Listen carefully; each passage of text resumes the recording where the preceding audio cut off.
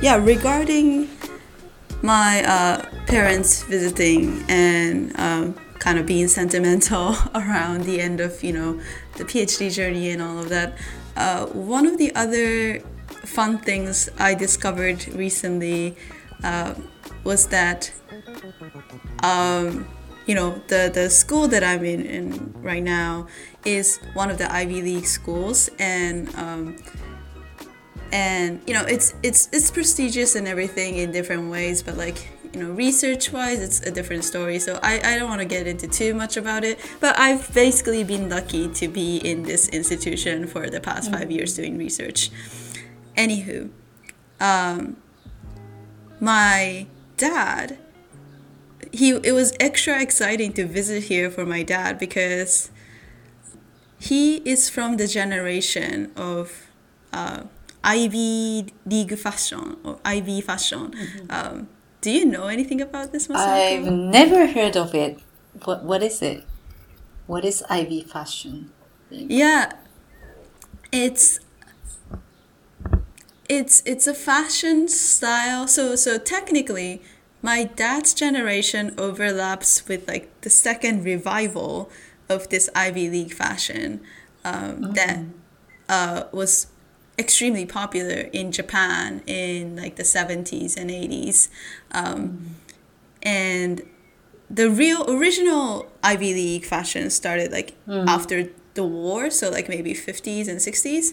So that's the first wave of Ivy League fashion, but basically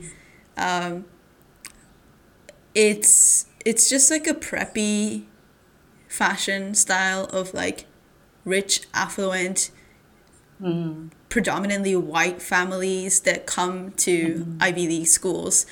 And Ivy League schools in those time, in the previous century, it was way more segregated, way more less diverse, right? It's mainly only serving very, very rich, affluent families and their kids, right? It's getting better these days. There's a bit more socioeconomic and racial diversity in these Ivy League schools. They try to have that, but at the time it wasn't really, that wasn't really the primary purposes. And basically, what they did, these prep school kids, what they did is have very nicely made items, very well tailored suits or blouses, sweaters, things like that, high quality item, and kikuzusu that, right? So aete, you don't tuck it in, or you wear I don't know, it's something, maybe a little mismatched color or something like that. Right. And that was deemed cool. That was the hottest fashion at the time. And so my dad grew up as a teenager, 高校生ぐらいの時, thinking that this Ivy League fashion is the coolest fashion, right? I mean, even my mom too, who's my mom just wasn't that intense about fashion, but my dad, with his teenage motetai, drive, because that's literally what drove him to do anything at that time. He picked up surfing, モテるためには he picked up skiing, モテるためにいろんなことを選んできた男だから he knows that, right? So of course he had to get behind Ivy League fashion, and it's アメリカのバーシティスタジャンみたいなやつ、ジャンわかる？スポーツチームのジャンパーとかの。Yeah, ああいうのが流行った時期で、and so he really loved it, right? And there was a book that he carried a Bible for this Ivy League fashion. It's a photo book called Take Ivy, and it's basically just a photo snaps and some sort of contextual scenes, like some text, like some text explaining why and how the Ivy League fashion came about and stuff. But it's mostly just pictures of beautiful campuses of like Princeton, Harvard, Yale, Brown, like all of that thing. And and I, like in some photos there are some buildings in my school, and my dad got really excited, right? Because he recognized the building from that photo, and like wanted to take a picture, and he wanted to like share that like time with me. And and this just came about because for my birthday a couple of years ago, he gifted me that book, the Take Ivy book, that he found in like a random furuhonyasan, which he was really excited to find because he had the copy that he had in high school, right? But なんかなくしちゃってどっかに行っちゃってて、もうなんか会えないと思ってたの。で、in the furuhonyasan he found a copy, but it was in English. So he had the Japanese copy, but it was in English.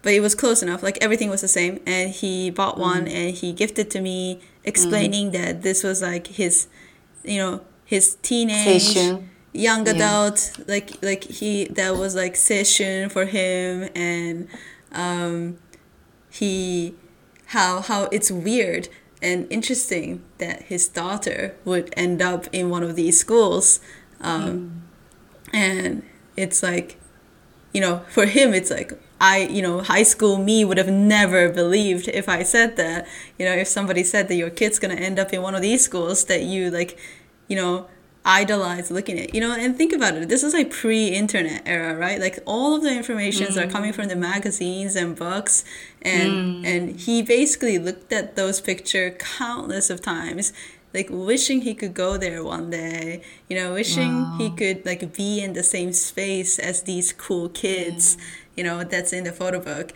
And now he had done it, and it was a bit of a like a sentimental moment for him. And it felt like a sentimental moment for me as well. It's like, like my parents are fairly young. Like I don't really think about oyakoko on the daily basis, but like I felt like this was one of the moments that I actually got to do.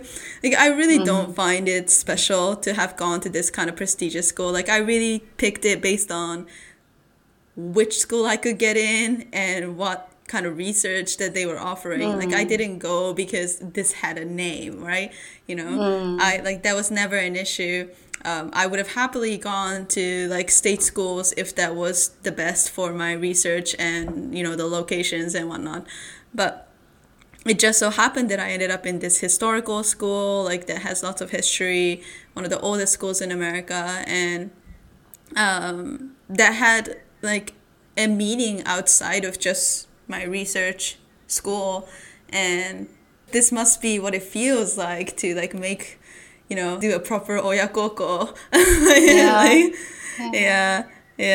Like I mean, now that I'm like actually done with school and be a real shakaijin, right? I guess I hope I get to do more of that. But it was quite special moment for me. Like I didn't find it that special, the fact that I went to Ivy League school, but it meant so much more to my dad, and not because he wanted me to go to a prestigious school like that. He never cared about it, but like because it was his like seishun, and it was like the coolest place he thought growing up, and like being there in a completely different context, like that was quite special to both of us. Yeah. He must be, so proud of you.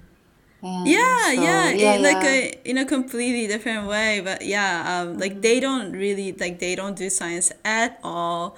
They're both bunke people. I'm kind of an oddball in a family, and but like they supported me all the way, and they like never questioned why I'm still in school, and like when am I gonna be done with this PhD thing, like are you gonna get a job or anything like that. They just like supported me all throughout, without asking me any questions. And they're just like, make sure you don't like work yourself too hard, make sure you don't like get sick. Like that was all they said. So that was really nice. And And like, yeah, this is a bit of a tangent, but going back to Take Ivy, my favorite podcaster of all time, Avery Trufelman, she made a series called Articles of Interest, and she dedicated an entire season on preppy fashion. And basically, the book Take Ivy is like the backbone of that series. Like she starts the whole project from this book Take Ivy, and apparently it's one of the only books that goes into detail of preppy fashion and why it meant what it meant to Japanese people, and like that historical, like she did a deep research into why it became a thing in America and why it became a thing in Japan, and like how it's different, and how like the two culture influencing each other, what preppy meant, and like also just in general, like what does preppy mean? Like, does it mean just like affluent rich boys fashion, or is it something more to it? And that kind of thing. It was really interesting episodes. I think it's like 10 or 12 episodes of history and cultural significance of Ivy fashion. And I didn't know that, in the fashion industry, people take Ivy is like the Bible as well. They're like, oh yeah, if you want to know anything about preppy fashion, you have to go read Take Ivy.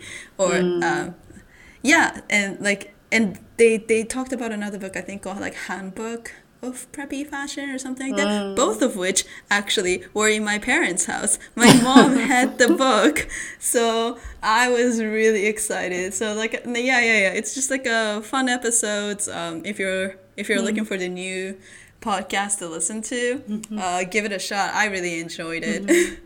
Yeah, I should listen to that podcast too. Yeah. Yeah. Okay. All right. That's it.